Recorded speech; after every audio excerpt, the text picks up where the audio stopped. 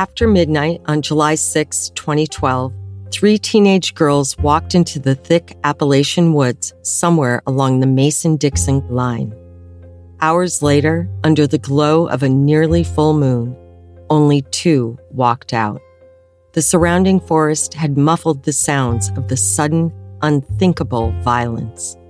Where there was laughing then screaming, there is now silence. Where there was struggle and carnage, there is now stillness. For months, Skylar Neese's body lay decomposing, hidden beneath a canopy of pine and oak trees, first absorbing humidity, then freezing over with ice. For months, she waited for someone to find her, but no one knew she was there. No one could imagine what had actually happened. You may have heard about the Skylar Neese case of 3 teenage girls, a pact to kill, and one violent night under the stars deep in the West Virginia woods. A young teen classified as a runaway only to be found murdered months later. But for one young girl, a midnight joyride was just the start of a mystery that devastated a small community. What happened to Skylar Neese? So why did they do it? Why kill Skylar? The reason Rachel's given is simple and sickening. But you've never heard it like this. And that's where she met the little sick psychopaths, Sheila, Eddie. Now, Sheila, sideswiped a pole, almost wrecked. I swear we probably almost died 100 times that night. Do you remember the blood everywhere like this? And Rachel laughed.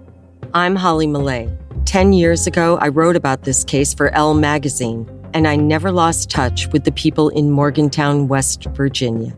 And I'm Justine Harman. This is the story of how a triangle of teenage friendship culminated in murder. You'll hear from the family, friends, and law enforcement who lived it and are still living it. I'm telling you, that's serial killer stuff right there. Who kills somebody and then goes to church camp? Rachel looked at her and she goes, "They know." She was like, "What do you mean they know?" And she said, "They know." They did not understand the consequences of killing someone. Nothing unusual. Right. But it is unusual for your friends to kill you. For somebody that young to be that evil, are you born with it?